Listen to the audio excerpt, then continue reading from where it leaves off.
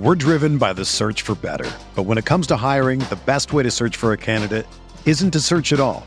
Don't search, match with Indeed. Indeed is your matching and hiring platform with over 350 million global monthly visitors, according to Indeed data, and a matching engine that helps you find quality candidates fast.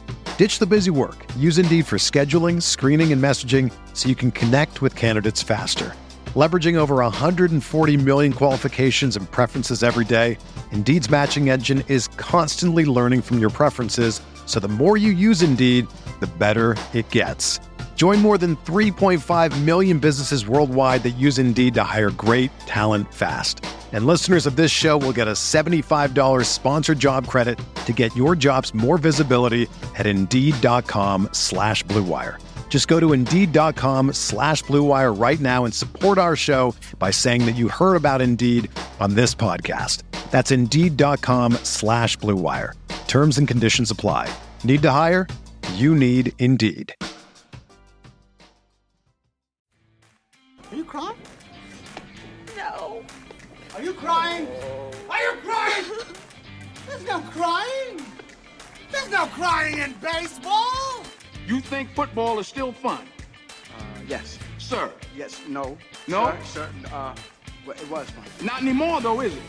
Is it? No, not right now. No, it's not fun anymore. Not even a little bit. Bitch, look at that. He hit the fall.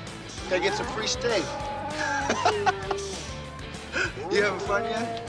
Oh, yeah. I'm having a blast. Thanks. Good. All right, welcome back to Big Screen Sports, the podcast where all movies are sports movies. On today's episode, we're talking journalism movies with New York Times bestselling author Jeff Pearlman returning to the pod.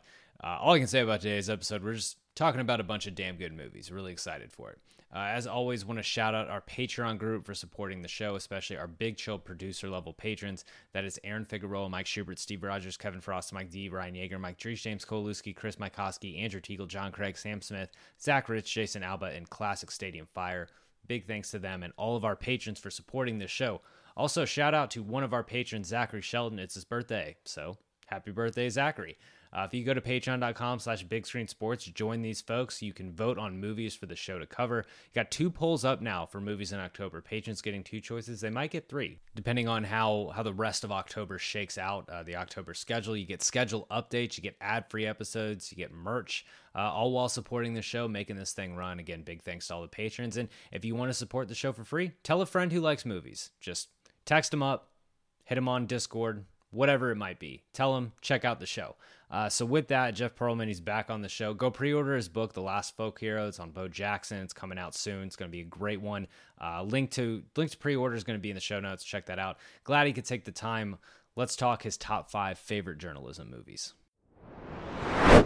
All right, joining in tonight on Big Screen Sports, returning to the show. I don't know if he's definitely in the top 3 of most guest appearances on Big Screen Sports. I did not do the math beforehand, but he is a New York Times best-selling author, Jeff Pearlman. Jeff, welcome back to Big Screen Sports. Come on, it's one of my favorite. It's one of my favorite experiences. So here I sit. It is always a pleasure to have you back on, and great to have you at a time where, Jeff, you have a new book coming out very, very soon. Tell the folks about your new book. It's called The Last Folk Hero. It's a biography of Bo Jackson. Comes out October 25th. I interviewed 720 people. It's probably the most people I've ever interviewed. Fascinating guy who I just want to say ran a 4.1340, weighing 220 pounds, and ran a 4.1940 in Raiders camp wearing a helmet and pads. There's my dog. So if that doesn't do it for you, nothing will. And his first big league hit, he beat out a ground ball to second base. And I just want to say, I interviewed everybody involved in that. So I interviewed Tim Hewlett playing second, Russ Morman playing first.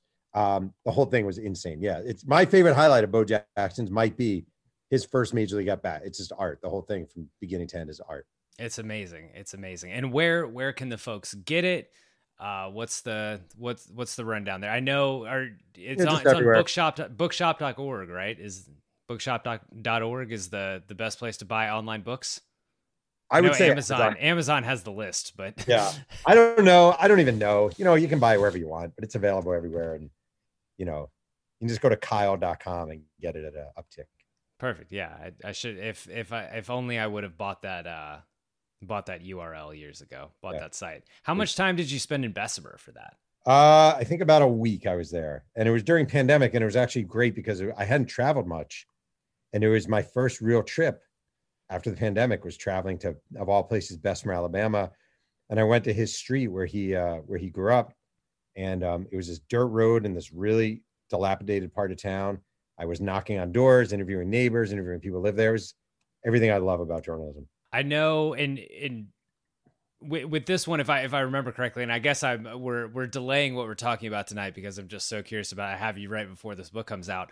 Bo didn't directly sit for this, but he did wish you, I guess, wish you best wishes. He did. We spoke for about, I don't know, 30, 40 minutes on the phone. Oh, okay. I sent him a bunch of my other books, and I sent him a note, and he basically said, I'm not going to help you.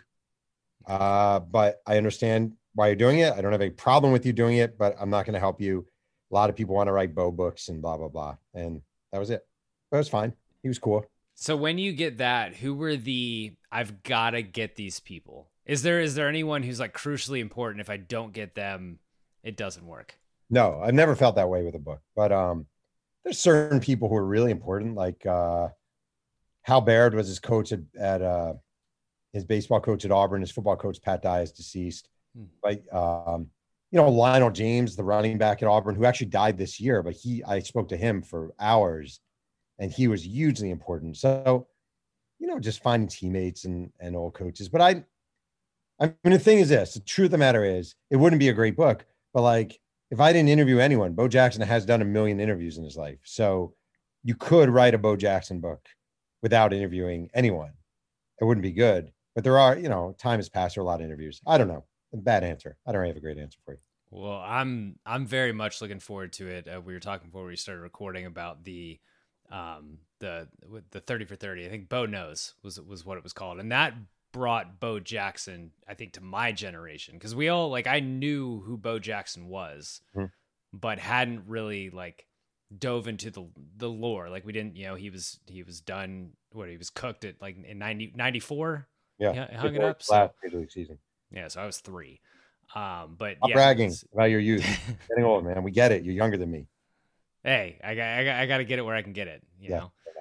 I spent all week being the old guy who didn't know who Young Gravy was at the VMAs. So I'm having to. You don't know who Young Gravy is? I until this week I had no idea who Young Gravy was. I don't know who he is either. Yeah. It was tough.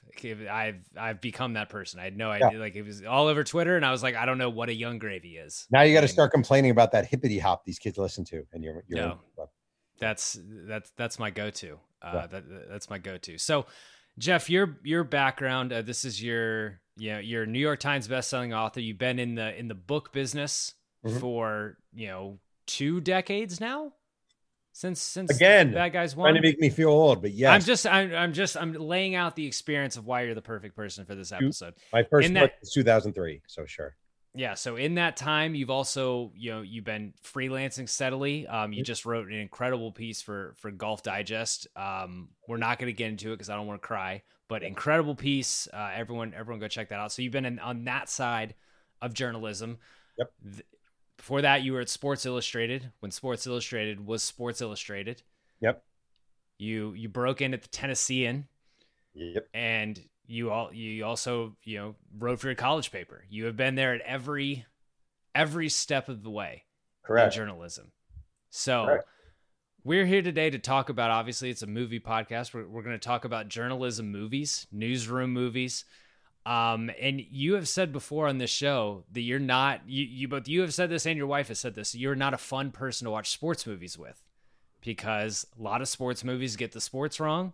That drives you crazy. We've talked about that. We've talked about that in length with a few movies. I think We Are Marshall. We had a nice good roasting session on. Yeah. 42. Yep. We were pretty lukewarm on. Yep. With something with journalism, with your profession. Now your profession is also sports in a way. You've covered sports for as long as you have. Are you a better person to watch journalism movies with than you are sports movies? No, I'm the same. It drives me crazy. I can't. The depiction of first of all, over the years, I can't even think of the movies or TV shows, but there's the one that gets me the most is the female reporter willing to sell sex to, get an interview, which never happened. Like never happened. And that whole thing gets old. The cliches about the grumpy old newspaper guy, rah, rah, rah, rah, headlines, the kind of, just every cliche, they hit every cliche, and it drives me crazy. So no, I'm just as bad with media films as I am with sports movies. So what do the good ones do though? Because you talk about there are sports movies you enjoy. We've talked about, I think the only movie that you enjoy legitimately, this is in the non like Teen Wolf category, that we've covered on the show is McFarland USA, which we liked a lot about that movie. And you ran cross country. Yes. What are beats that journalism movies hit that allow you to get past whatever inauthenticities they have to start enjoying them? What are some tendencies that good journalism movies have? Well, I think number one, they capture the grind. Like journalism is a grind, and really good journalism, like All the President's Men, really captures the grind of journalism and the door knocking and the repeated phone calls and annoying people.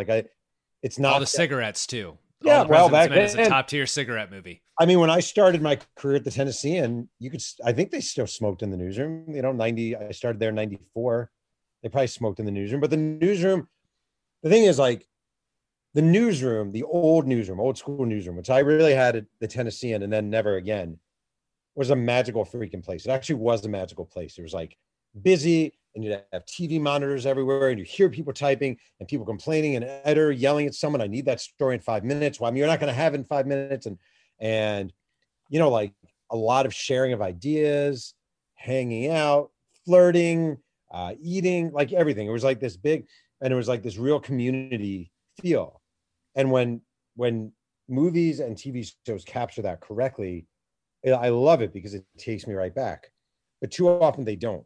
Too often they just rely on cliches and stupid things, or they make reporters look diabolical. Like very few of us are underhanded and manipulative and whatever. Like most of us actually have integrity and want to get the story right and just work our asses off. And a lot of times they just make journalists look like cartoons, which I don't enjoy. So when you say it takes me right back, are there movies that make you not like say like I want to go apply for a job at a local paper or something like that, but does it give you the feeling of, man, I miss doing that, or I really want to be in that grind again? Because I will say that newsroom and journalism movies, like movies cover every career imaginable. Mm-hmm. And these types of movies, and I think it probably has to do with just kind of like my interest in general. Like I do some writing, every now and then. And so like it appeals to me a little more, but there are so many journalism movies, some of the stuff we're going to talk about tonight, where I'm like, man, I want that. Like you watch that movie and you're like, I want to be in that newsroom or something like that. Versus like you watch like a stock trading movie and I'm like, that still, good movie. I would hate to fucking do that. Like, does it bring you back in of, I want this now when you see that? It's like a drug. Oh, 100%. I mean, the one that really does it for me is Almost Famous, because there's a real magic of being a young journalist and being a young reporter and it's him going to rock shows was me covering Major League Baseball. And like when I started SI and I was 24, 25 years old, and you're walking into these clubhouses and you're wide-eyed and you don't feel like you belong, but you really are excited to be there and you're not jaded yet. Like the beauty of that movie is it really captures the essence of not being jaded. Because we all get there at some point. And I love that. I love every beat of that movie, every beat of that movie. And I think some people view that as a kind of a cartoonish film. I don't at all. I actually think it really captures what it is to be a young journalist back in the day following a thing. And again, All the President's Men really captures what it is like to be working on a story, hard-nosed, digging in the newsroom. I used to be a police reporter at the Tennessean. So sitting with a scanner, hearing something and chasing the story. Like those are real sort of nostalgic tugs for me. And maybe they sucked at the time more than I remember. Like there's a lot of awkwardness that comes with being a young reporter and discomfort. But I mean, when movies channel it well, I'm all in. Will you tell your story from when you were on the Tennessean? Because I don't think you've told on this podcast when you walked into a crime scene. Oh, yeah. I mean, the thing is, at the Tennessean, I was such a screw up. I did a million things wrong, but I basically was on the police beat as a punishment. I had screwed up so many times in my non-police beat. So my editor, Catherine Mayhew, said, "We're going to put you on the cops beat. Focus on who, what, where, when, how, and why. That's it." And there was a shooting in Nashville at an apartment. I remember the name of it was Brothers, the Bottoms. Their last name was Bottoms, and I went to the Bottoms apartment to just see what was going on. And I get there and there's police tape, but it doesn't say police. There's yellow tape across the door. And I do the handle and the door is open, unlocked. And I call my editor, Dwight Lewis, on my big ass, size of a foot cell phone, portable phone. And I call to ask if I should go in, if I can look inside, and he's not there. So they say he'll call me back. And I'm waiting and I'm waiting and I'm waiting. And finally, I'm like, I'm just going to do it. And I open the door and there's blood all over and bullet holes and couch overturned. And my phone rings and it's Dwight. And he says, "Whatever you do, don't go in the apartment. Don't open that door." And I did. And it was one of a million. There was another one when I was a cops reporter. I went, they sent me undercover on a prostitution sting, which is magical. And any young reporter listening, if you ever get those opportunities, you have to do it. And it was at an abandoned or a crap motel in Nashville. And at first they had a surveillance vehicle across the street. They had an undercover female officer working as a hooker, a bunch of cops in the room, and she would lure people in and they would jump out. And at first I was across the street in a surveillance vehicle, but then they let me go in the bathroom with the cops. So I was in the bathroom as they're luring in people. And I'm there for this one where they jump out and the guy just petrified and they make him sit on the bed. They cuff him and his wallet's on the bed. And he was trying to pay $40 for oral sex. And I went back to the paper. I sit at my desk. I write my lead. And my lead to the story is, I don't remember his name, but all John Smith wanted was a blowjob. And I was in the Bible Belt. And I remember my editor, a guy named Ted Power, just holding his head in his hands. He's like, "You can't, Jeff. You can't. We're in the Bible Belt, Jeff. You can't write that." So I had some fun, but I was a screw up all the time. So one of the things that I think a common theme in these journalism movies is a lot of the time we are seeing these guys, these men or women, working on the story. Like this is, it's a big story. It's something like this is the one that they're going to blow the cover off this, this investigation or something like that. Or even like with Almost Famous, it is his first big break, going, touring with Stillwater. Yeah. How, when you get into the newsroom, there's my dog, both of our dogs chiming in. Oh, yeah. When you get into the newsroom, like as a young reporter, how much is, and by then, All the President's Men has come out. There've been a bunch of newsroom journalism movies, whatever. Like, how much is I'm working on this story? Because a lot of the times in the movie, it seems like it's literally the only thing they do with their life. Like, how much is I'm working on this big story versus I'm going undercover and I've got a million other things to do. And I'm, where's my big story? I mean, it does happen. It does happen where you're working on the story and it's the story. I mean, like at the beginning, Woodward and Bernstein didn't know Watergate was going to be Watergate, but it became Watergate. And after a while, you do find yourself. The thing, I was never very rarely, I was not really a hard news reporter, right? So my stuff was mainly features and sports. So I was rarely working on the investigative story. Like when I wrote that John Rocker story, it's not like I knew that was going to become quote unquote the John Rocker story. I thought it was just a profile. So I think most of the times, the thing is, good reporting creates stories. It's not like the idea is usually just a blossom, and good reporting creates a story. So most of the time, I believe in newsrooms and such, you're working on a story, you report your ass off, and it becomes the story. And then all of a sudden you're like, wow, I'm working on the story. And that's, I guess, two of my favorites. So you mentioned All the President's Men. There's another one I'm sure we'll talk about. Mm-hmm. Do that. Like start with something that's very like in the movie, especially start with something offhanded, very small, and it becomes Sure. the full story. Before we get into it, before we get into your top 5, I put a poll up for our Patreon group, and I put a bunch of choices, asked, what to the group, what is the best journalism movie? And I might have made a mistake because there was a clear winner, and I'm not sure I should have added to the poll. I will defer to you. Is Anchorman a journalism movie? No. I mean, it's funny. Have you seen Anchorman 2? No, I didn't.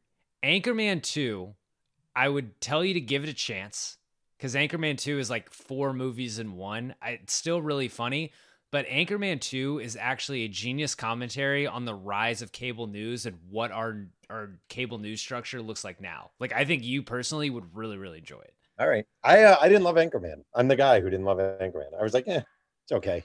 Did you tell Adam McKay that when you met for Winning Time? Most definitely. In fact, as I was saying that, I was thinking, did Adam McKay do that? And he did. No, I did not tell him that. But he can. I'm sure he hasn't loved all my books or even read them all. So that's where he did. That's fair. That's fair. So yeah, I would say give Anchorman 2 a shot and strictly for the cable news commentary because I know how you feel about cable news. So I want to run through your top 5. We'll kind of chat about them, and then ones that do not get mentioned that I would like to bring up, we'll talk about. So what would your number 5 top journalism movie be? Okay, my number 5 would be Frost Nixon. Did you see Frost Nixon? I did see Frost Nixon. Loved it. Michael Sheen, Frank Langella. Yeah. I thought it was great. I thought it was brilliant. I thought it was really smart. I thought it accurately, if you ever have actually seen the interview, it captured it really well. I thought it captured the essence of Nixon really well. I also thought it captured what it is to be a journalist trying to get something from a subject, which is not easy. And it's really the thing about journalism. I'm sorry about my dog. This is a dog-friendly show. If I had a dog sponsored, it'd be a big episode for me. Nice. The thing about journalism is a lot of it is salesmanship. And you are trying to get people to open up. And it is a give and take, and it is a tap dance, and it's a little bit of salesmanship, and it's a little bit of coercion to a certain degree. And I thought that movie really captured it well. This idea that this negotiated sort of conversation and where you want to take it and where this person doesn't want to take it and sort of that balance and that dance. I found that really, really well done in that movie. I liked that it felt like a boxing match. Right. And because if you come into the movie without a ton of prior knowledge, it's like the classic, like the Nixon, like the gotcha line is like when the president does it, it's not illegal or whatever. Wait, just so I understand correctly, are you really saying that in certain situations, the president can decide whether it's in the best interests of the nation and then do something illegal? I'm saying that when the president does it, that means it's not illegal. Then it's this like give and take, but mostly like and I guess spoiler alert if you haven't seen Frost Nixon, but it's Nixon kind of kicking the shit out of Frost for the first part of that interview, just not giving him anything. Yeah. And it's a really interesting, it almost, and I was going to ask you this, like, does journalism sometimes feel like sports feel like competition in that regard? Because with Frost, it's like, it really is like a boxing match. So I wouldn't say for me with subject, I mean, it's more like a dance. It really is more like a dance. Like you're feeling people out and they're feeling you out. And you're trying to see how far you can go with them and how far they'll go. And they're trying to feel you out and figure out what's your angle and what are you trying to. So it's much more like that. It's competitive with other journalists. I mean, when I was a baseball writer or sports writer, and even now doing books to a certain degree, you kind of just want to win. You want to have the best stuff. You want to have better stuff than the guy next to you in the press box or woman next to you in the press box. So that's how I would say it is. It is very competitive though. Because with that one, the goal is get something on Nixon, but it's like get some admission and get some insight into what he was up to. Yeah. And the Nixon's caginess and stuff like that in the back and forth. And so I guess from your perspective, it sounds like that does happen a lot with some, especially I'd imagine you go into interviews hoping to broach certain subject and hoping to get an answer on something like key. Like I'm curious about this. But like dance your way to it. Oh yeah. It's super awkward. And, there are little things you learn over the years as you do this. Like this sounds basic, but you would think everyone knows it, but they don't. Is you always throw softballs at the beginning. You have to throw softballs at the beginning. You don't just charge in with so blah blah blah. Even if you're interviewing someone after a baseball game and they made a crucial error, you're first going to ask them about the pitcher and how he did or something before you get to that point. And Frost Nixon is a classic example of that. You're working them, and then we're going to hit you with this thing. It's oldest trick in journalism. It's really fun. It's a really, I would recommend Frost Nixon to anyone. Let's take a quick ad break before I forget and get back with Jeff's number 4. We're driven by the search for better. But when it comes to hiring, the best way to search for a candidate isn't to search at all. Don't search, match with Indeed. Indeed is your matching and hiring platform with over 350 million global monthly visitors, according to Indeed data, and a matching engine that helps you find quality candidates fast. Ditch the busy work. Use Indeed for scheduling, screening, and messaging so you can connect with candidates faster. Leveraging over 140 million qualifications and preferences every day, Indeed's matching engine is constantly learning from your preferences, so the more you use Indeed, the better it gets.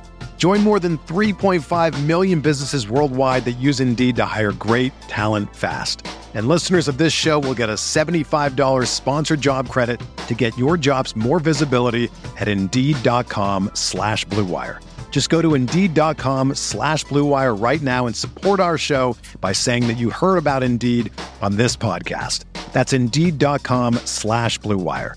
Terms and conditions apply. Need to hire? You need Indeed. All right, so you're number 4. What is your number 4 top journalism movie? I'm going with Zodiac. Have you seen Zodiac? Yes, I have seen Zodiac. I love Zodiac. Okay, look at this letter again, the part about Kathleen Jones. Tell me what facts he gives. A woman and her baby abducted. Mm-hmm. Fact. The car on fire. Okay, now look at the article from the Bee. Seen it yet? Everything in the letter already appeared in the article. And he's done it before. Officer Richard Raditich, shot sitting in his car. Zodiac claimed that he shot someone in their car. Mm-hmm. A couple days after this article came out, the police already had somebody in custody. Zodiac didn't do it, but took credit for it anyway, because he's in it for the press. I mean, if my wife can hear this interview right now, she's probably rolling her eyes for how often I either talk about Zodiac or mention Zodiac. It's great. Is it a journalism movie? Kind of. Like it is. The first hour, I think, is a journalism movie. And then it's more like a suspense thriller. But movie's great. I think I'd say it's Jake's best movie. I think for my money. Best he's made some really interesting choices from like the Zodiac thing on, like he worked with David Fincher, and it's like, okay, I'm gonna make some interesting choices. Like Prisoners is really good and stuff like that. But yeah, Zodiac, all that to say, is one of my favorite movies ever. So yeah, that's his best movie. Interestingly, Jake Gyllenhaal called out recently by Taylor Swift in her 10-minute video for dating her when she was like 19 and he was 31. Oh yeah, like that. So that was a big deal in this household. Oh, was it? Oh yeah. And then Demi Lovato comes out with the song 29. Do you know that one? I did. That was not as big a deal in this household. You need to hear that song. It's so good. Anyway, Zodiac is great. The acting is great. It's suspenseful throughout. Just the cast, the big three: Ruffalo, Gyllenhaal, Robert Downey Jr., Anthony Edwards. It's a great cast. I think it captures the place, San Francisco. It's a great movie. It's a great San Francisco movie. Mm-hmm. That newsroom, that era is so special, and so just everything that's going on. I have to ask, when you watch these movies, like that one gives you Robert Downey Jr. is Paul Avery, and that's when like reporters were known around the city and things like that. Did you, when you watch these movies, do you see characters and be like, we had a Paul Avery, we had a nervous cartoonist, stuff like that. I don't remember if we had a nervous cartoonist, but like, again, especially at the Tennessean, which is really where I cut my teeth. All those characters, we had old grumpy editors and we had young spunky people like myself. We had old racist guys. We had people smoking cigarettes in the back. We had, you name it, across the board. And when I see old school newspaper and journalism movies like that, it does take me back to a place. And I always say it does bum me out a little that modern journalists don't get a taste for that. Like most modern journalists now are working from home, or they're working off a laptop. Or like when I started the Tennessean used to be this grand building in downtown Nashville, and it was a 2-newspaper town. Nashville, Tennessee, and Nashville Banner were competing against each other, and that drove you. And nowadays, newspapers barely exist, and they're partners with so-and-so, they're falling out, and that magic is kind of gone, and that breaks my heart. And one of the things that movie does well, especially early, with Downey Jr.'s, he kind of runs the roost, and there's that culture of all right, it's noon. Let's go to the bar and let's get loaded in the middle of the day and then come back and do whatever, which is really fun. It's funny. One of the things I miss out on as a journalist was the heavy drinking days. I'm not a big drinker, but it just seemed kind of cool that like when I was at Sports Illustrated they would all go to the bar, like the bar, and at the Tennessean, there was a bar around the corner and they'd all go to the bar. And by the time I came along, I missed the bar. I really do think alcohol is a major, major character in old school journalism. Like it's just drinking was a big part of being a reporter. Being a reporter is a all hours, grimy, hard scrabble kind of way to make a living. Certainly was. And alcohol definitely numbed the soul a little bit. Well, in a lot of these movies, there's you like watching the character who can like make his way, blend in these seedy establishments and go chase down sources in these bars or in the strip club downtown or whatever it might be. Like, I think that's kind of especially in the older movies, like 70s and earlier, there's that intrepid reporter who's not, he's not afraid to slum it. He's not afraid to have a bunch of cocktails at 10 a.m. and go to all these places. And I think Zodiac does that. I mean, that's when Downey, I think that is his last movie before Iron Man. So before he gets into Marvel, and he's awesome. Or he started doing shit just for the money, I'm sure you love I have no interest. This makes me sound like old Grumpy Grump. I actually used to love superhero movies, but they just like, I don't know. I feel like Zodiac has an authenticity to it. Oh, and yeah.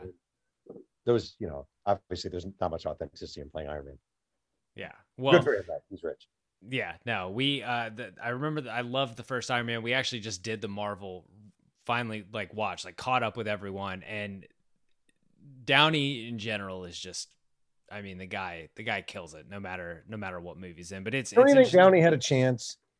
Nothing's wrong with what he's done. Like, to be clear, nothing is wrong. And we all live and die, and who gives a shit, really? But I feel like he had a chance to kind of go the Clooney Denzel route and be considered in that pantheon. Tom Hanks, Denzel, Clooney, those guys. And he decided not to. And that's fine. It's totally fine. But I do think he is of that talent level. I fully agree. I mean, he got nominated for an Oscar in his early 20s, I think, for Chaplin. But then there's the period where he almost just killed himself. Like, he threw away like 10 years. And I don't know, maybe you get to that point and you're like, I've got the chance to secure this incredible bag and I'm sober and healthy and I'm just gonna take the safe stuff. But like, yeah, when there were times in the Marvel period where he would zag and but he took a role in like The Judge with Robert Duvall, which ended up not being very good. Like, that's when you try to make, I'm going to make a play in the Sap movie that might, get me an Oscar. But like in Zodiac, I mean, he's amazing. And the Fincher aspect of it, like he brings in, kind of like you said, he brings in that world. Like he's the guy who will do like 96 takes until he gets it right. But how studious he was to bring in that world and how good that newsroom looks and everything like that. Like, that's a movie that shouldn't be that rewatchable. It's incredibly long. There are parts where you could say it's slow. All the action, the quote unquote action happens, all the murders happen, I think, in the first 20 minutes of the movie. Oh, it's funny. And there's not another, but then it's just this long, that kind of touches on a journalism aspect too. And I guess if we're bringing this into real life, in that it becomes this long story and there's no real end. No one ever truly solves it. The Zodiac kind of fizzles out and goes away. Have you dealt with stories like that where it's like, we're getting to this big climax and then it's gone? Oh, yes, actually. It's the worst, actually. You work on stories for a long period of time. You think it's going to be great. That actually happens a lot, where you think your story is going to be great, and either it loses steam or actually you lose steam. I think that's a pretty common thing that happens to journalists, is you're really into it. The funny thing is, I talked to one of the writers from Winning Time recently, and I said, what is the best time for you for an idea? And he's like, when I think of it, and it's always downhill ever from that moment on. A lot of times that's true with articles too. Like you have this idea, you're really ambitious, you think this is going to be great. And either the more you report it, the less dazzled you are, or you just get tired of doing the same thing and move on to something else. So definitely. Is it ever hard to give up on something? There's a conversation in Zodiac where Gyllenhaal is trying to get information from Ruffalo, from the detective. He's just trying to get the detective pointed away. And he says, he just basically, Ruffalo tells Gyllenhaal first, like, too much time has passed. No one cares. Like, there were 200 murders in San Francisco last year. Like, no one cares about this. Do you ever have to tell yourself, like, I need to give up on this? Okay, so I think the closest I came to that, and a lot of people came to that, was steroids in baseball, where it started to feel like the only people who cared about it were the journalists. And you actually have to ask yourself, how important is this story? And is this more important than people caring? You know, like, it's kind of like if people all of a sudden, like everything going on with Trump now and the classified documents, right? Let's say the numbers weren't big on those stories. The Washington Post, New York Times, they all track their stories, how many people click on them, blah, blah, blah. If the numbers weren't great, sometimes you just need to do the story because it's an important story, even if people don't see it. And that was the debate with steroids after a while. Okay, we get it. They're using steroids. We get it. Can't we just enjoy baseball? And I think a lot of writers said yes. And I think some of the writers said, well, this is more important than that. This is actually a big story. So, yeah, that's a very good example. Okay, so we've talked about one of my hits. That was your number 4. What is your number 3? I'd say All the President's Men, which is a great classic. And just I've got a picture of it right up there. There you go. I mean, it's an all-timer. It's probably the Babe Ruth of sports films, which is to say, of journalism films, which is many people have it at number 1. They're right to have it at number 1. You can't argue against it. But sometimes you feel like some more, Mickey Mantle comes along or Willie Mays comes along and you think, well, these are better, but you can't argue against the classic. It is a classic. Forget the myths that the media's created about the White House. The truth is, these are not very bright guys, and things got out of hand. Hunt's come in from the cold. Supposedly he's got a lawyer with $25,000 in a brown paper bag. Follow the money. What do you mean? Where? Oh, I can't tell you that. But you could tell me that. No, I have to do this my way. You tell me what you know, and I'll confirm. I'll keep you in the right direction if I can, but that's all. Just follow the money. Yeah, it's that one is so, it's funny. I think now it would be deemed, like if it came out now, I feel like it'd be deemed slow, like for what modern films are, but it's so, I think it gets the meticulous nature. I think it's one of the ones that, like, when I watch it, it might be the number 1, and this makes me want to be a journalist or want to dive into a newsroom because of just the reporting. And it feels like everything that they get, every little scoop, it's like they're scooping like inch by inch by inch by inch, just like name by name by name. And correct me if I'm wrong, there's not like a huge break in that movie. And it doesn't end with them like breaking water. It ends with Nixon getting inaugurated, but it's such a slow, tedious process, I think, in a really good way. I mean, that's sort of what journalism is.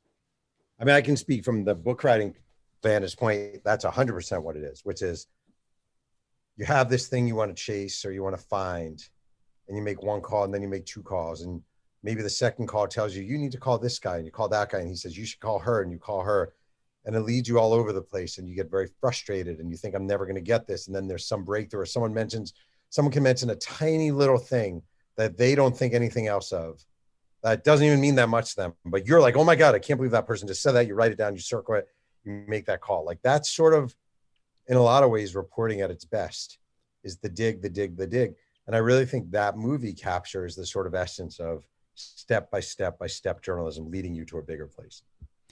When we covered Top Gun on the show, my often co-host Caroline, who served in the Navy and in the Naval Aviation program, mentions that a lot when she was serving, that a lot of people behaved like Goose and Maverick, like Top Gun just influenced naval behavior, all the lines, all the, you know, the need for speed, stuff like that. Did you see, because of when All the President's Men came out, anything like that, did that trickle into newsrooms? Like, was that around, was being, I want to be the next Woodward and Bernstein? Is that like hanging over, like acting like that? You know, I'm not that old, right? I know you're not that old. Okay, I understand when it came out and when it was still a 20-year gap. I understand. But in terms of from that movie was the journalism, I mean, that held the mantle for. I think that movie made a lot of people want to become journalists. Like, I think that is the impact. It made people want to become journalists and see the sort of, maybe glamour is not quite the right word, but see the spark and the beauty of it. And, you know, journalism is the best freaking job in the world. It truly is. It's the best job in the world. It's a lot of grind. It's a lot of hard work, but like, you really can make a difference and you really can impact people and impact lives. And I feel like that movie really captured it very well, very, very well, the impact of these two reporters. And I still find that very inspiring, like really inspiring. Yeah. And if anyone, I don't know, did you ever listen to the Slow Burn podcast on Watergate? No, I need to. My wife keeps saying I need to. Yeah, excellent. And as someone who only had seen, I had seen All the President's Men, I had seen Frost Nixon, and I understood growing up that Watergate was a bad thing and Nixon resigned. And I never realized, kind of really similar to certain things, how hard Nixon and his folks and his party worked to get him off scot-free, to make this go. I mean, it's why Reagan got away with Iran-Contra, is because there was enough people for a long enough time pushing to make this go away and saying it's not a big deal, it's not a big deal, it's not a big deal. But it took that reporting to eventually lead to that congressional investigation that eventually had Nixon resign. And like, if they hadn't kept pushing it, they hadn't found out there were tapes and things like that, like he would have remained in power and Watergate would have gone away. And it's that, I think it shows this, and then one other I'm sure we're going to talk about, shows how important, how much change can come from good journalism and from like that bulldog mentality. Yeah, absolutely. Also, I think it's funny how everything you just said applies to the modern political scene too. And one thing that's always disappointing is like the old quote from Santayana is, those who forget the lessons of the past are doomed to repeat it. But we always repeat it. We always repeat it. Everything you just described, we're repeating again. So whatever was supposed to be learned from that era, maybe some people learned it, but as a culture, as a society, we have not. Well, that's where listening to the Slow Burn season was a big time wake up, because I always had this assumption of, oh, well, if something truly bad has happened, you know, bipartisanship exists and people will be accountable and hold the president or hold whoever accountable and say, this is bad, this is unacceptable. But seeing how hard Republicans push to keep Nixon in office and make it go away, and then, you know, we've seen the same thing, the same exact thing happen. Make it go away. This isn't a big deal. Make it go away. So yeah. It sucks. Yeah, definitely. Let's move in. You're number 2. Almost Famous, man. Almost Famous. Hey, I met you. You are not cool. I know. Even when I thought I was, I knew I wasn't. Because we are uncool. Now, while women will always be a problem for guys like us, most of the great art in the world is about that very problem. Good-looking people, they got no spine. Their art never lasts. And they get the girls, but we're smarter. Yeah, I can really see that now. Yeah, because great art is about guilt and longing and, you know, love disguises sex and sex disguises love. Hey, let's face it. You got a big head start. I'm glad you were home. I'm always home. I'm uncool. Love it. Love everything about it. It's one of 2 movies I show to my journalism class every year when I teach.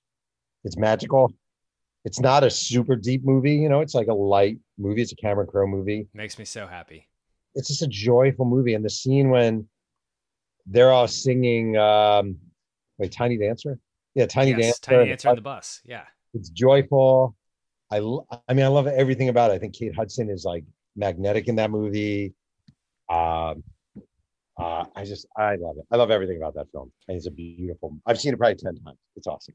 Oh yeah, I mean, so you showed to your after you showed to your journalism class. I understand that people should probably just sign up and attend your journalism class. But if you're giving, what's the lecture look like? What are you pointing out from Almost Famous, or is it just like, hey, enjoy this great movie? It's the end of the year. So I usually show one movie to my class and we do like a party. So I'm not really trying to teach anything, but I do tell them how like my whole thing I always preach is the joy of journalism, and like the joy and the ride. And I always say, this is why I always say when I was in college at Delaware, I had 2 roommates and one decided to go work for a bank and he still works for a bank. And the other guy decided to be a lawyer and he's still a lawyer. And there's nothing wrong with those professions, but they basically work 5 days for 2.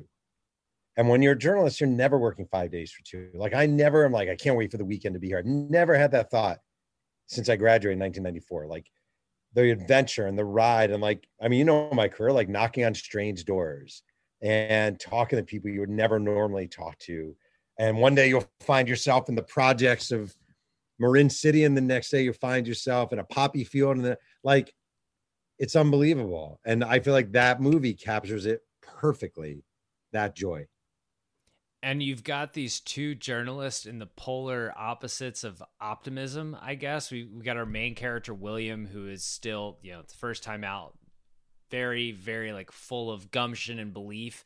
And then you've got Philip Seymour Hoffman's character of Lester Bangs, who is just as disgruntled. He is R.I.P. Just what a joy he is in that movie. But really interesting in the polar opposites. But his performance, I think we get 3 scenes with him really. It's when he's at the radio. It's when him and William meet, and then a couple phone calls, and he just knocks them all out of the park. I mean, how many days did he probably put in on a movie? I'm guessing a week. Oh, he probably put a week, right? If that. I mean, he's. I mean, he was amazing in everything. My favorite line in that movie has nothing to do with journalism. It's when they're on the plane. The plane's about to crash, and the drummer says, "Fuck it, I'm gay," and then and then it just levels out right away. Love it. So good. I mean, just amazing. I covered it on the show, I think last year, and it's just incredible. And because I think we've talked about this too, when you can tell that someone has passion for the subject that they're writing about and that they're directing this movie about. It comes through a lot with sports.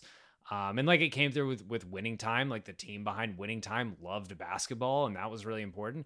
And like Cameron Crowe, this was his story. He was this guy, and that comes through in spades. Yeah, I agree 100%. I love it. I mean, I love Jerry Maguire, another, kind of similar movie, Cameron Crowe, but like this, like Cameron Crowe did do Jerry Maguire, right? Yes. I did. Yeah, I did Jerry Maguire. But and that had a certain thing to it, same kind of thing, but this was just different level. I love everything about it. Okay. Your number 1. I think I know your number 1. You do, because you just watched it. My number 1 is Shattered Glass. A few other people we can't seem to locate. Julie Farthwork, Frank Juliet, and Ian Russell's agent, Joe Hyatt. We called the numbers you gave us, got voicemails for all 3, and the emails were sent back, no address or account closed. Really? Because I've emailed them about 1 million times each. Hyatt's online all day long. Did you ever call these people and get them directly? No, I always left messages and spoke to them when they called me back. And the references in the article to Nevada law enforcement officials. Was Jim Gort the only one you spoke to? Yes. Do you have a phone number for him? Yeah, definitely. By the way, what was your basis for writing that Juke was a big-time software company? I did. That was added by the copy desk. And was the Hackers Conference where you first met the Juke executives? No, that part of the article is misleading. I was never in the Restles home at all. You weren't in Restles home with the Juke executives? No, I didn't mean to imply that I had been. And I would say, whatever, let's just say of the 10 million people listening to your podcast this week, it's probably, that number's about right? 10 million? Yeah, 10. Yeah, at least, give or take. I would say 4 have ever seen Shattered Glass. Wouldn't you agree? Yeah. I mean, I had heard of it before you told me to watch it, and I finally got around to it. Stunningly good. Excellent movie. We talked about it before we started recording. The movie grossed a whopping $2.9 million. Amazing. it makes me, have you seen this? You've seen the Star Wars prequels, right? Yeah. I feel so bad for Hayden Christensen now. Like, we all knew the material in the Star Wars prequels is bad, but like he stars in this movie as Stephen Glass. For people who aren't familiar, I was familiar. I've actually read the piece in Vanity Fair the movie was based off, and then I listened to a podcast series called Con Artist, and they did a couple episode stint on Stephen Glass. And Stephen Glass was a reporter for the New Republic who was found out to not even be a plagiarist. He just made up stories, just made up many stories, and it is about his one story in particular and his downfall. And Hayden Christensen is fucking nails. He is great. He plays the character perfectly because he shows how this con artist kind of endears himself to people. Like the staff believes in him, and how everything comes crashing down, and how like deeply insecure he is and like deeply twisted he is. And I mean, it's a riveting movie too. It's like an hour and 33 minutes and it flies. I'm probably like you, like Hayden Christensen, Star Wars movies. He was also in a really awful Kevin Kline movie called My Life as a House. Did you ever see that? I did not see that. And I used to think this guy's the worst actor on the planet, right? And I know that's mean, and I would never say that about someone now, but like that's what I used to think. And then you see Shattered Glass, and you're like, oh, like he was Academy Award winning good. Like it was that good of a performance, and that movie is that good of a movie, and nobody saw it. And the truth of the matter is, so I teach out here at Chapman University. I teach journalism, and my final class, I always show a movie, and I used to show Almost Famous, and I noticed some of the students actually were kind of bored at Almost Famous. So I switched to Shattered Glass. You should fail those students who are I know, Almost Famous, by the way. But Shattered Glass is a better movie than Almost Famous. At least a better journalism movie. It's riveting from beginning to end. It's the perfect time. It's all the acting is sharp. It's very, very true to the real story, but without being a boring movie. The dialogue's great. I freaking love everything about that movie. I truly do. It's really good. And I wasn't like plugged into pop culture at that time. I don't know why it was so, because that's a movie that it's something that would have hype behind it now, weirdly enough. Because a lot of times we'll talk, especially on the show, we'll talk about this movie wouldn't get made now or something like that.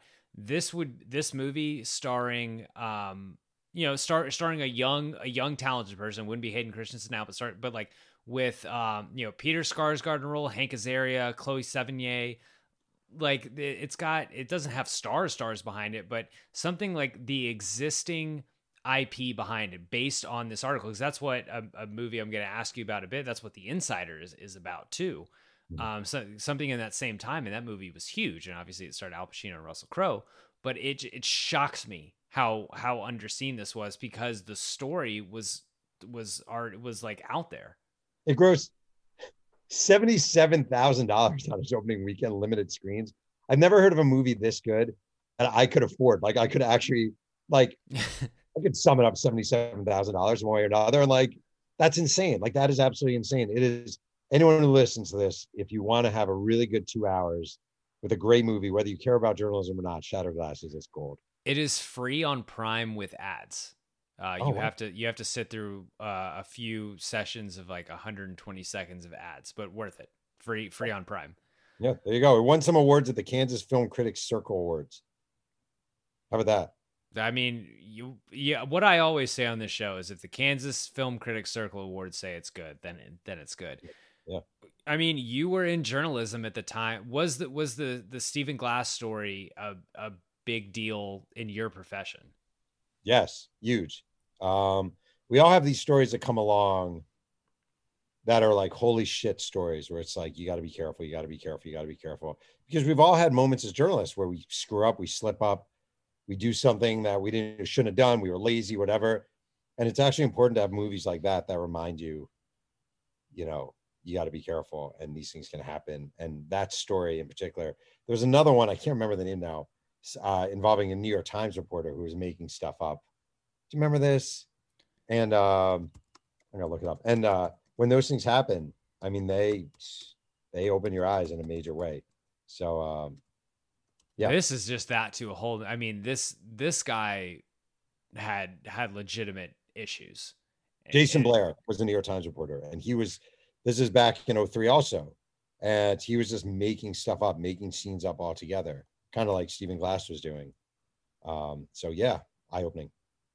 And in the movie, the journalism, the staff kind of rallies around him at first. Don't want to give like too much away, but there's very much there's a ton of belief in him as a person, and honest mistake, and he plays it off for a long time before finally coming clean on that. Is, in your experience, I guess, at the Tennessean and even at SI, was our journalism, were you guys a team? Would that happen if someone is in the shit like that?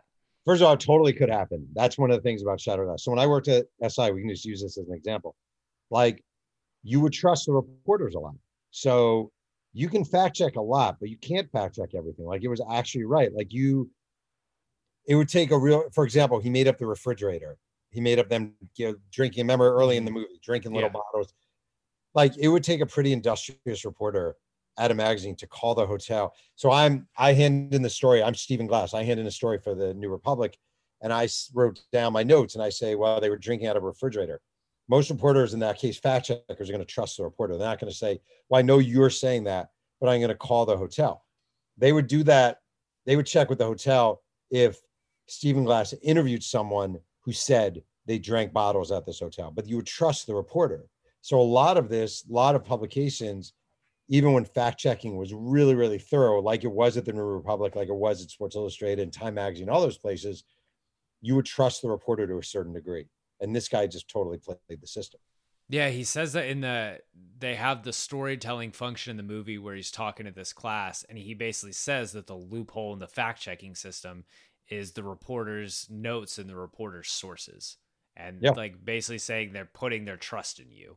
Yep. And because you do this, you see it as it's happening in the movie, and you realize that he's fabricating this stuff, and you're thinking to yourself, how the fuck is he getting away? Like, how is he getting away with this? And then the movie lays it out perfectly for you. I mean, it is so like well paced and answers any question you have and keeps it really, really simple. There's not really any wasted space in the movie. Like, it is absolutely worth a watch. There's a famous story. I will not name the writer. When I was at Sports Illustrated, I remember someone handed in a story. One writer handed in a story, and he was kind of known for exaggerating. And he talked about, I don't remember what it was, like a hot air balloon, and it was 10 feet off the ground.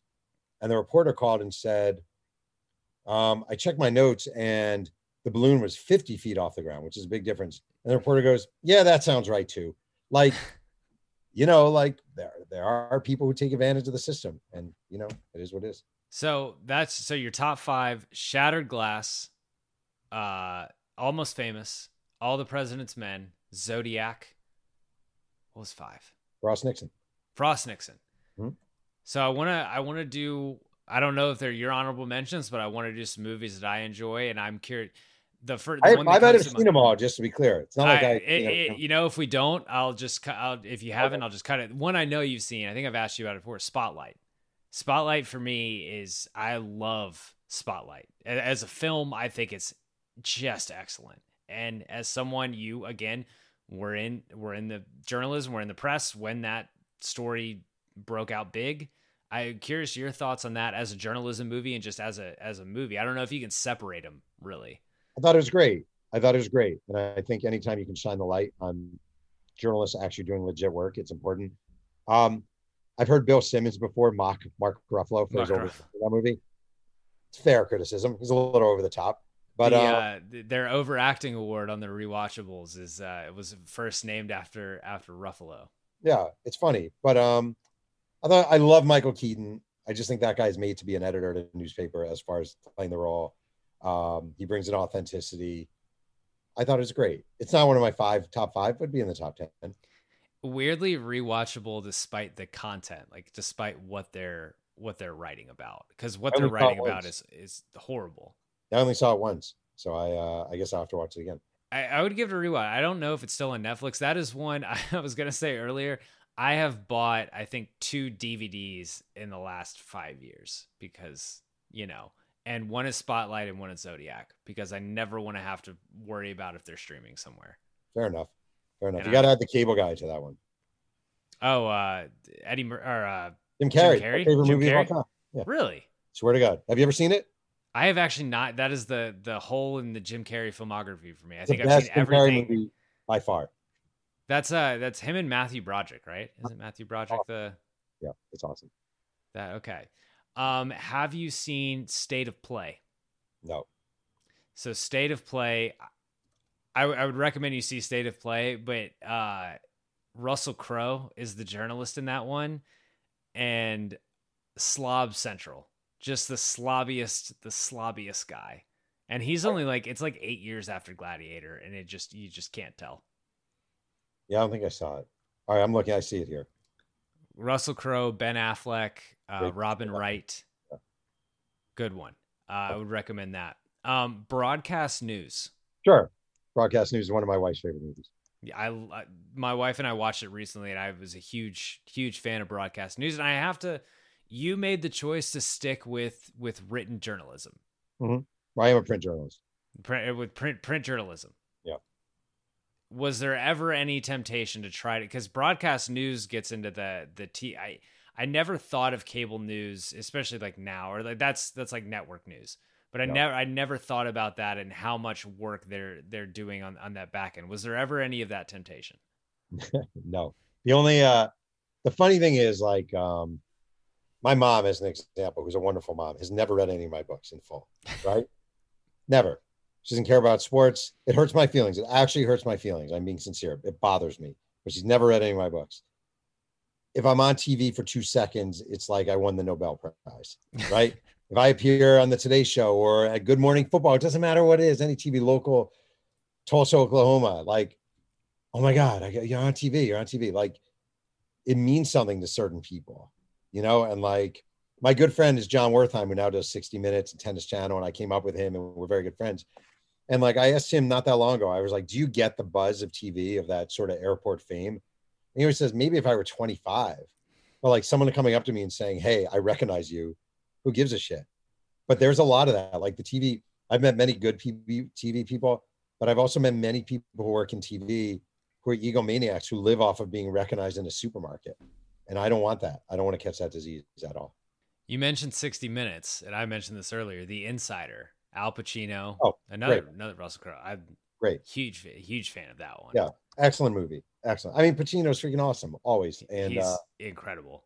And actually, I got to say, I'm not a huge Russell Crowe guy overall, but he's so good in that movie. And what is really cool about that guy, say what you want, versatile as anything, Mm-hmm. Oh, yeah.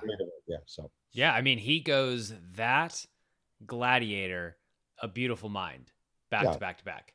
It's amazing. Incredible run there. The Post. Yeah, The Post was okay. The Post was okay. It was fine. It was every now and then, I mean, we do this in writing too, something comes along with really good intentions and it's just a little too much. You almost see the overexuberance of the creators of that movie and they want it to be something. It's like when a movie comes along or an album comes along and it's supposed to be one that changes your life. And you can tell the producers and creators are thinking, this is really going to be a change your life movie. And if you go in with that ambition, it's very hard to hit. I think The Post was supposed to be a journalism capital J movie, and it just wasn't. It was fine. Yeah, I mean, it was Tom Hanks as Ben Bradley was the Post Bradley, was the older Bradley, and Meryl Streep, right? Yeah, Tom Hanks, Meryl Streep. I mean, the deep cast. Jesse Plemons is in that. Just deep cast. It was a good movie. It was good, but I don't need to see it again, I don't think. Yeah. So, are there any? So I might as well ring the bell. I mentioned Trouble with the Curve on this episode. I always mention Trouble with the Curve is the worst sports movie of all time. A complete it's just disgusting. Are there journalism movies in that same vein? Oh, I knew you were going to ask me that. I don't know. I mean, it's funny. Technically, I'll tell you the movie, it's not a journalism movie, but depicts a journalist. Have you seen Crocodile Dundee? I have not seen Crocodile Dundee. Basically, it's about a reporter who's tracking the exploits of a Outback guy played by Paul Hogan. And it's a woman reporter, and she ends up falling in love with the guy. and she ends up dating the guy, and like they have this love affair, and that shit just freaking drives me crazy. It just drives me crazy. The disrespect shown toward women journalists, I know I said this earlier, really bothers me. Like really bothers me. So I don't know. That pisses me off. The bad journalist in movies is just a big stereotype. So I found an article ranking the 10 worst journalists in movies. Okay. Some of the notables, and this is one. I was just talking about this guy the other day, Richard Thornburg in Die Hard. So he is the guy who goes and interviews John McClane's kids about the terrorist attack that both his parents are being held hostage in on day of terrorist attack. Yeah, you're not doing that. I mean, you're not doing that. Your girl Sue Charlton, Crocodile Dundee, on this list. Very proud of her. There are some journalists, some truly awful journalists, who have no empathy and no sense of compassion, and like every now and then, I suppose they are depicted accurately in a movie. I just think most of us are pretty decent. So I will say that this list is it's a mix of characters who are bad and then like bad people. Because number one, did you see Nightcrawler? We would talk about Jake Gyllenhaal earlier, kind of bringing it full circle. I did see Nightcrawler. He's kind of the sketchier TMZ type guy, just a complete sociopath. That's a pretty good movie, though. Pretty good movie. In great performance, just a completely twisted performance. But well, I guess we can just wrap it on Jake Gyllenhaal just being weird and twisted. But a lot of great journalism movies, and I appreciate you pushing me to watch Shattered Glass, because one, that's probably one my wife and I might just revisit that again this weekend, because I mentioned to her this weekend, I was like, I want to watch this movie for the show. And it was like finding the time. We had a busy weekend and some stuff went on, and we were like, okay, we're just, I'll watch it. I'll watch it on my own. I'll watch it as I'm like wrapping up work for the day. And midway through, I walked out. She was in our kitchen, and I was like, I really wish we had watched this together, because this movie is great. I feel great about that. There's nothing more. I love when you recommend a movie and someone actually is like, oh, that was actually great. You did the same thing with McFarlane USA. There you go. So yeah, because giving you another one. Remember, you got to watch Journeyman. So everyone listening, so Journeyman is a boxing movie with Patty Considine from House of the Dragon, and it is on the list. I saw it on an airplane. I don't know where else you can even watch it. And I watched it on an airplane, and I was like, this is one of the best sports movies I've ever seen, and nobody has seen it. Just like Shattered Glass. Exactly. Same thing. Yeah. Jeff, this was great. It is always a pleasure to have you on the show. Tell the folks again where the people could follow you. Tell them about Two Writers. We neglected to mention Two Writers at the beginning of the show, but it is one of my favorite podcasts. Really enjoy it. Thank you. Well, it's my podcast. It's me and another writer. It appears every week wherever you can listen to podcasts. And my book, The Last Folk Hero, is coming out in October, and you can pre-order it wherever now. Everyone go check that out. Link to pre-order is going to be in the show notes. If you enjoyed this episode of Big Screen Sports, please remember to subscribe wherever you get your podcast. Rate and leave a review for an Apple podcast. You can support the show on Patreon. If you're a baseball fan, check out my interview series from Phenom to the Farm. That is presented by Baseball America. Comes at you every other Tuesday. As for Big Screen Sports, we'll be back next Monday. Thanks for listening. Whether you're a world-class athlete or a podcaster like me, we all understand the importance of mental and physical well-being and proper recovery for top-notch performance. That's why I'm excited that Unified Healing is sponsoring this podcast. Unified Healing is a new and super innovative global network of wellness centers powered by Energy Enhancement System, or EE System. If you haven't heard of the EE System, you'll want to listen up. This technology promotes wellness, deep relaxation, purification, and rejuvenation. In hundreds of locations across the globe, access to a center is easy and affordable. Interested in experiencing the EE System technology for yourself? Go to unifydhealing.com/bluewire to learn more and find a center near you. That's unifydhealing.com/bluewire. No material or testimonials on the Unified Healing website are intended to be viewed as medical advice or a substitute for professional medical advice, diagnosis, or treatment. Always seek the advice of your physician or other qualified healthcare provider with any questions you may have regarding a medical condition or treatment, and before undertaking a new healthcare regimen, including EE System.